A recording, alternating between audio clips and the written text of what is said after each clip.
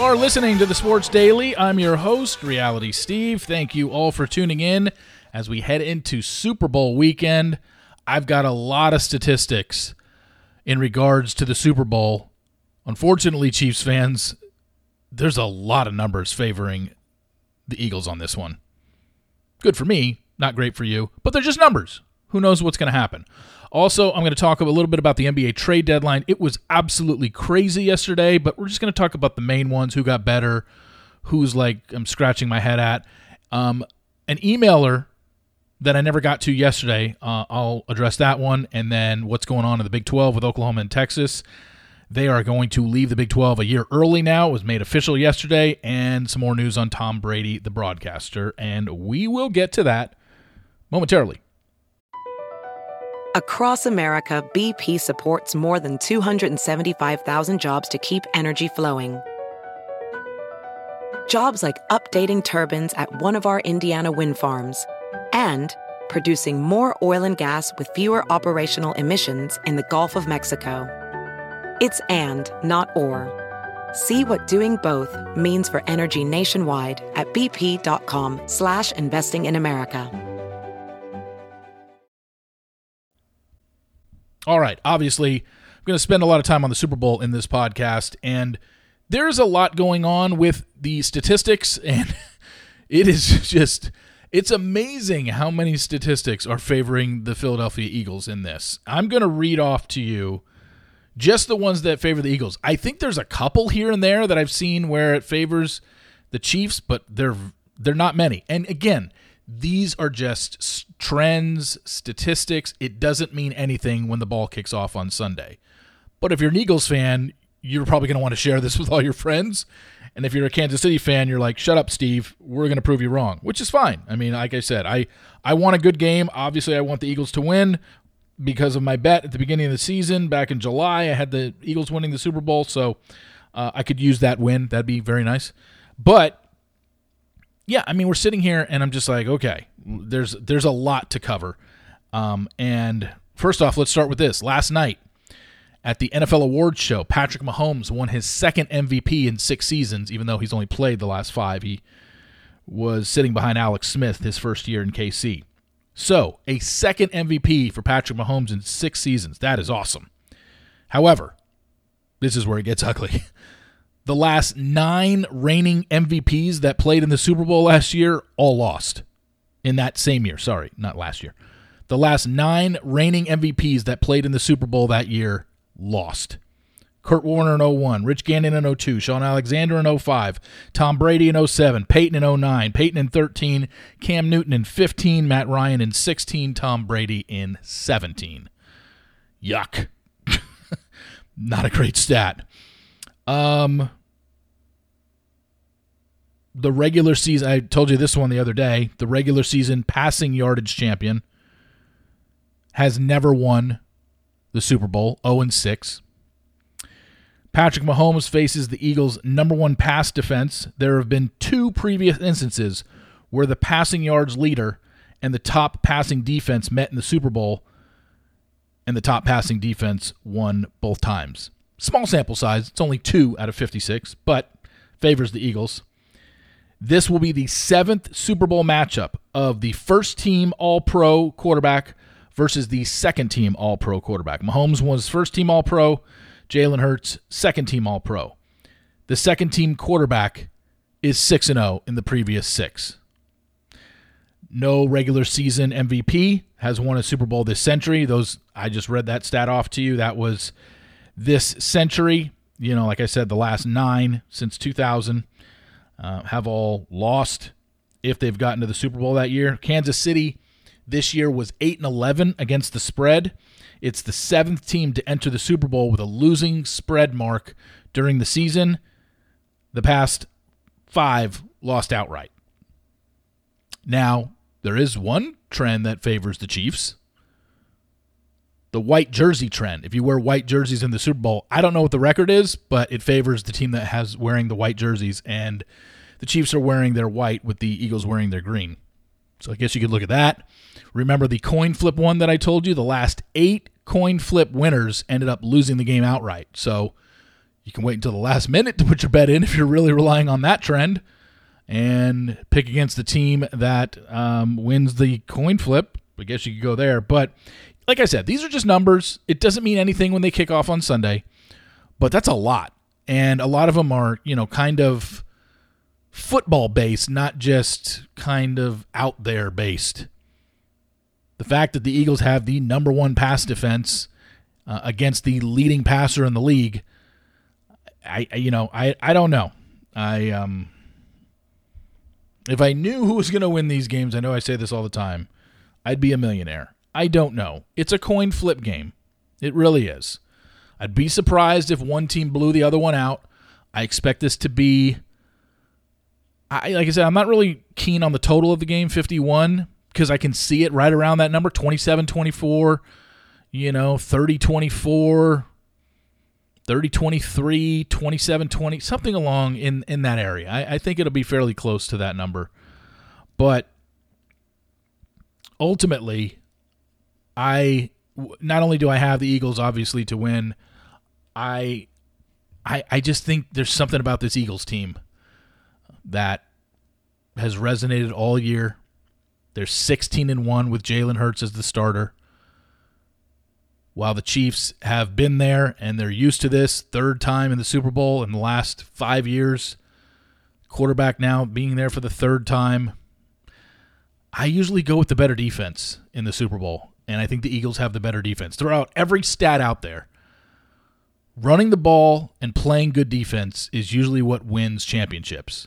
The Eagles have the much better running game than the Kansas City Chiefs. As I've told you, the Eagles are 14-0 when they outrush their opponents in a game this year. And in Super Bowl history, the team that rushes for more yards is 41-14. And there was one where it was tied in rushing yards. So that's a big statistic. And like I said, the Eagles' pass defense is the best pass defense in the league. So obviously it's the best pass defense that Patrick Mahomes has faced all season. I think they can give him problems. I don't think Mahomes has any great receivers or any game-breaking receivers that they have to worry about outside of, obviously, Travis Kelce. I'm not afraid of Marquez Valdez-Scantling and Kadarius Toney. I'm just not, and I don't think the Eagles will be either. They're going to do whatever they can to bracket Travis Kelce and make sure he doesn't go off for 10 or 12 catches. And if Kelce is held to like 5 to 7 catches, I just don't see a way that the Chiefs win this game. And unless the Eagles' pass defense just gets exposed or something, or they're not as good as we think they are, and maybe they are the number one pass defense because they haven't gone up against a bunch of great quarterbacks. That's very possible. I read you the list of teams that they've played this year. They haven't faced a ton of them. They faced Aaron Rodgers, and he put up 33 points on them. They faced Dak Prescott. He put up 34 points on them. Every other shitty quarterback that I faced did nothing. So we'll see. These are all just numbers, but the biggest battle in units on this game, I just think the Eagles' run defense against the Kansas City Chiefs, the Eagles' run offense versus the Kansas City Chiefs' run defense is the biggest advantage by any team's unit versus the other team's unit. And I think that'll be the difference in the game. I really do think that the fact that they can run the ball and they have a better defense usually equates to winning the game. But we never know. Because they could run the ball great, and what if Kansas City just matches them point for point, and then we get into the fourth quarter and it just, flip a coin. Something happens, someone gets hurt, a bad turnover at the wrong time in a close game. You just never, ever know. So I'm looking forward to a good game. I hope everyone else is too, and I hope you eat a bunch of crap on Sunday for the Super Bowl, because that's what you should do on Super Bowl Sunday. One other NFL note before we move on to NBA stuff. I think that I've talked about it all week. I've talked about it in regards to Tom Brady moving over to the broadcast booth. He said on the Colin Cowherd radio show this week that he's not going to start on Fox until 2024, the fall of 2024. So he's taking all next season off, which means Kevin Burkhardt and Greg Olson, who were on the call Sunday, will be the NFL and on Fox's number one broadcast team next year as well. There are rumblings, and we're still over a year away But there are people in the media industry who are like, you know what? I'm still 50-50 that Tom Brady ever enters broadcasting. He's already putting it off to 2024. He wants to, practice or get good at it or take a year off, whatever the case may be. There are very well-respected media members out there that are saying they're 50-50 that this contract that he signed with Fox ever even happens. Not that he would back out and they'd still owe him money, that he would just be like, you know what, I thought I wanted to do this, but I don't.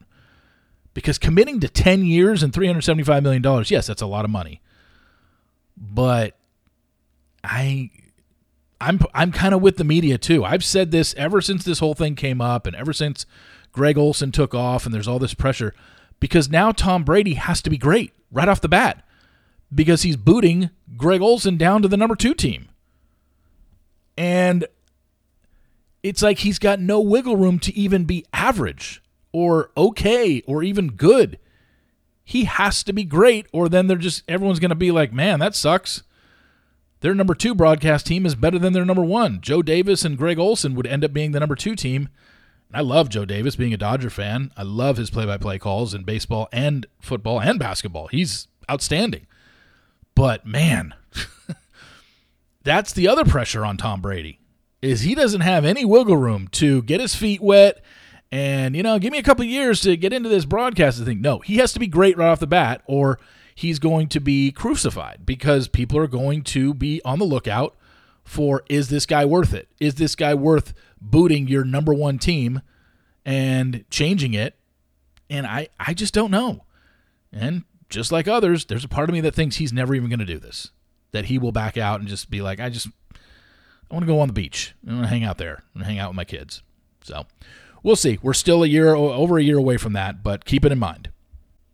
Okay, I got an email from someone who said, hey, would you maybe want to answer an email in your Sports Daily podcast? I'm like, okay, I could do that.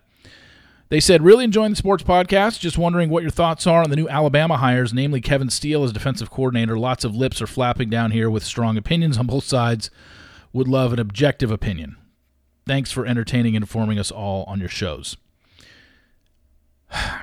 Well, okay. First off, defensive coordinator Kevin Steele. This is his 3rd stint with Nick Saban, so I like the fact that there's familiarity there.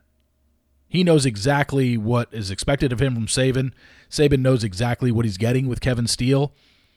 Am I a little worried that Kevin Steele, I believe, is in his 70s as a defensive coordinator, as a coach?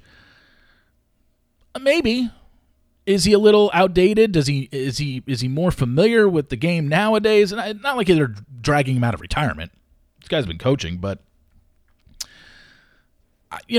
it's a question mark. I can't say right off the bat, oh, great hire. I do like the fact that he and Nick Saban have worked together. This will be the 3rd time together, so they're familiar. I do like that, but I'm not sure yet. I have to see them play. It's very tough to say, oh, great hire, when they haven't even taken a snap with him as the defensive coordinator. You just don't know. You got to see their personnel. You got to see how they work under him. We just don't know. Same with Tommy Rees being named the offensive coordinator, brought in from Notre Dame. Yes, he did a good job at Notre Dame, but again, I need to see their offense in motion. I don't even know who their quarterback is next year. I don't know offensively their weapons. I can't remember off the top of my head who's coming back and who isn't. So this is one of these things where I don't think they're terrible hires. These guys have been successful where they've been in the past, but their successfulness in past stops doesn't equal Alabama successfulness, because to be successful at Alabama, that means national championships. That means you don't lose more than 1 game a year, or else, the sky is falling in Tuscaloosa. So I don't know. We're going to have to wait and see. This is going to be, another 7 or 8 months before we can say, was Tommy Rees a good hire and was Kevin Steele a good hire? We don't know yet. I know that you probably wanted more of a solid answer, but I can't give it when I haven't seen these offenses and defenses play under these new coordinators yet. So maybe get back to me at the end of September. They got 3 or 4 games under their belt. Maybe I'll have a better idea after watching them play. In other college football news, Oklahoma and Texas, we know, have been headed to the SEC for, I think a year now was when we found out at the end of last season. 2 seasons ago, we knew that they were leaving to go to the SEC, and it wasn't going to be until the 2025-26 season. Well, that got expedited, and they are now leaving after next season. So they're going to be, for the start of the 2024 season, Texas and Oklahoma will be in the SEC. USC and UCLA will also be in the Big Ten by then as well, and that is the year that the 12-team playoff for college football starts. So everything is aligning perfectly. I don't need to get into the numbers of why Texas and Oklahoma left. It's obviously for more money. The Big 12 will be a good conference, but certainly not a great one. You know, you'll still have Texas Tech, TCU. You're bringing in Houston, BYU, UCF, and I'm forgetting the others. Oh, Cincinnati, along with the mainstays already there. Texas Tech, Baylor. It'll be a good conference. It just won't be great. And you're losing your two biggest markets and your two biggest draws for the Big 12. But, you know, so next year, actually, the Big 12 has 14 teams. And then in 2024, they'll be back to 12. But then again, you'd be like, well, Steve, for the last few years, they've had 10. Yeah, exactly. They did have 10. Wait, next year they're going to have – yeah, they have 14 because Oklahoma and Texas being in the Big 12 makes them have 10 teams. And then the four, BYU, UCF, Cincinnati, and Houston, are all coming in next year, 2023, so that makes it 14. And then Oklahoma and Texas will leave the next year, bring it back down to 12. So it'll actually be a Big 12 for the first time in, I don't even know. I don't even want to say the years. I can't remember what year they stayed the Big 12 and only had 10 teams. Who were the last two to leave? Was it Oklahoma and Nebraska? No, Nebraska and Colorado when they left. That's when they were down to 12. I'm blanking. Anyway, doesn't matter. Oklahoma and Texas going to be part of the SEC come 2024. UCLA, USC, part of the Big Ten come 2024. Man, college football is heading towards basically just being an NFL minor league system. And it's not going to be long before we have the major schools basically breaking away from the NCAA and forming their own playoff, forming their own conference, and just screwing all the smaller schools. It's coming. Just wait for it, people. It's coming. NBA trading deadline I want to end with because so much action happened. As you know, if you listened to the Sports Daily yesterday, while I was recording, I looked at my phone and saw that Kevin Durant went to the Suns for Mikal Bridges, Cam Johnson, and 4 number 1 picks. This absolutely makes Phoenix the favorite in the West. A healthy Kevin Durant. He's not going to return until after the All-Star break, but when he's healthy and you rolled out a starting 5 of CP3, arguably the best 2-guard in the league in Devin Booker, arguably the best 3/4 man in the league in Kevin Durant, and one of the best centers in DeAndre Ayton, man, like I said, put me as the 5th starter, and they're going to be a favorite in the West. I could still guard maybe, once my Achilles heals.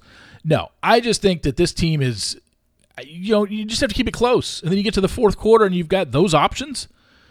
You got a big man that can score anywhere around the basket. You got one of the best shooters in the league, 2 guards, if not the best 2-guard in the league. And then you got Kevin Durant, an all-time top 10 player in NBA history. And if you doubt me, go look at his numbers. It's scary what a guy his size has done and what a guy his size has been able to do throughout his whole career. His only problem recently has been durability. But if he stays healthy, my gosh, scary, scary team right there. Now, the Lakers. I like what they did. Like I said, addition by subtraction, got rid of Russell Westbrook. You bring in D'Angelo Russell. You bring in Jared Vanderbilt. You've already brought in Rui Hachimura, and you bring in Malik Beasley. All players that are going to help this team for sure. But because of where they're at, 5 games under 500, they're going to have to finish the season 20-6, 19-7 to get at least into the top 10 so they could at least possibly get into the play-in game. But it's not going to be an easy task because while you got these guys and they'll certainly make them a better team, how quickly can the team gel? This isn't easy to just throw the guys in February where you don't have a lot of practice time. And LeBron's going to be at the All-Star weekend, so he's not going to be able to practice with them all that much. It's going to be, You're going to be learning on the fly, and you're going to have to win games because right now they are 13th in the Western Conference. Now, granted, they're only like 5 games out of the 5th slot in the Western Conference, but you'd have to pass so many teams. This is a team, like I said, they're literally going to have to – did they end up losing again last night? Let me look at my phone. Yeah, LeBron didn't play, and they lost 115-106 to the Bucks. So, yeah, yesterday I said 20-7 to end the season. Now they have 26 games left. So, 20-6, 19-7, 18-8. You got. I would say 17-9. It would be the worst you could probably have to go to get yourself into a playoff spot. And this team has played, 56 games now and isn't close to being over 500. Now they're going to have to play almost 600 ball with a whole new roster. Not a whole new, but a lot of 4 new guys for the last 26 games of the season. Not going to be easy. Can it be done? Sure. You've got LeBron and AD to build around. And I hope they at least get there. The thing about the thing that's interesting about the trade deadline is 3 teams in the West, got superstars. Well, I shouldn't say superstars. Remade their roster. Obviously, we know the Mavericks got Kyrie. We know the Suns got KD. And the Lakers added 4 players. Now, all these teams are on the back end of the Western Conference playoff race right now. I think Phoenix has a really good shot to end up in the 3 slot, maybe 4. But Dallas is still hanging around. They're 30-26, right around the 6th seed. We don't know how this Kyrie experiment's going to work.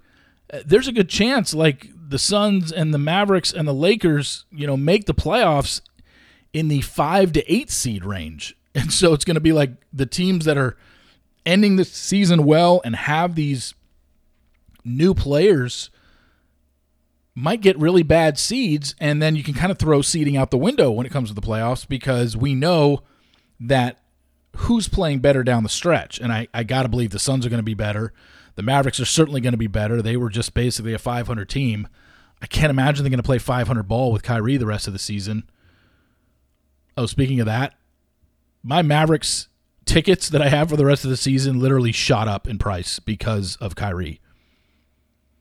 My face value on my season tickets is $75 a ticket. The 2 seats that I have, $75 each. The Suns play the Mavericks on March 5th, Sunday, I believe, Sunday, March 5th. It's a noon game. I believe it's an ESPN game. When I went to look at their prices for that game, those tickets are now worth $500 each. It's a good chance I'm probably going to sell them. Going to a basketball game is not as important as making a quote, close to an $800 profit.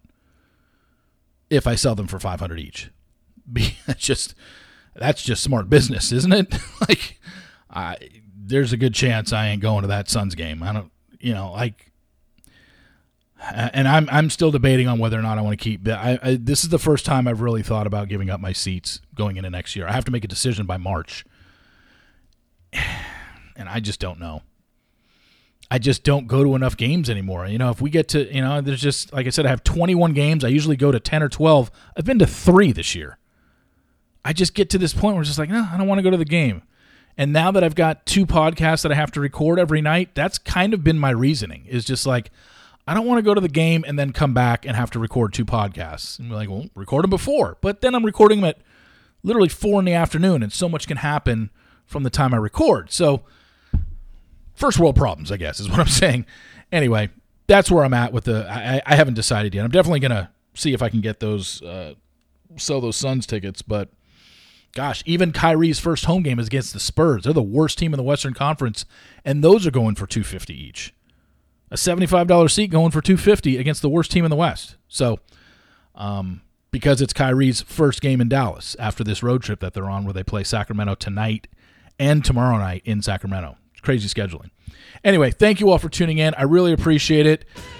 Go Eagles! Sunday, I hope you enjoy your Super Bowl weekend.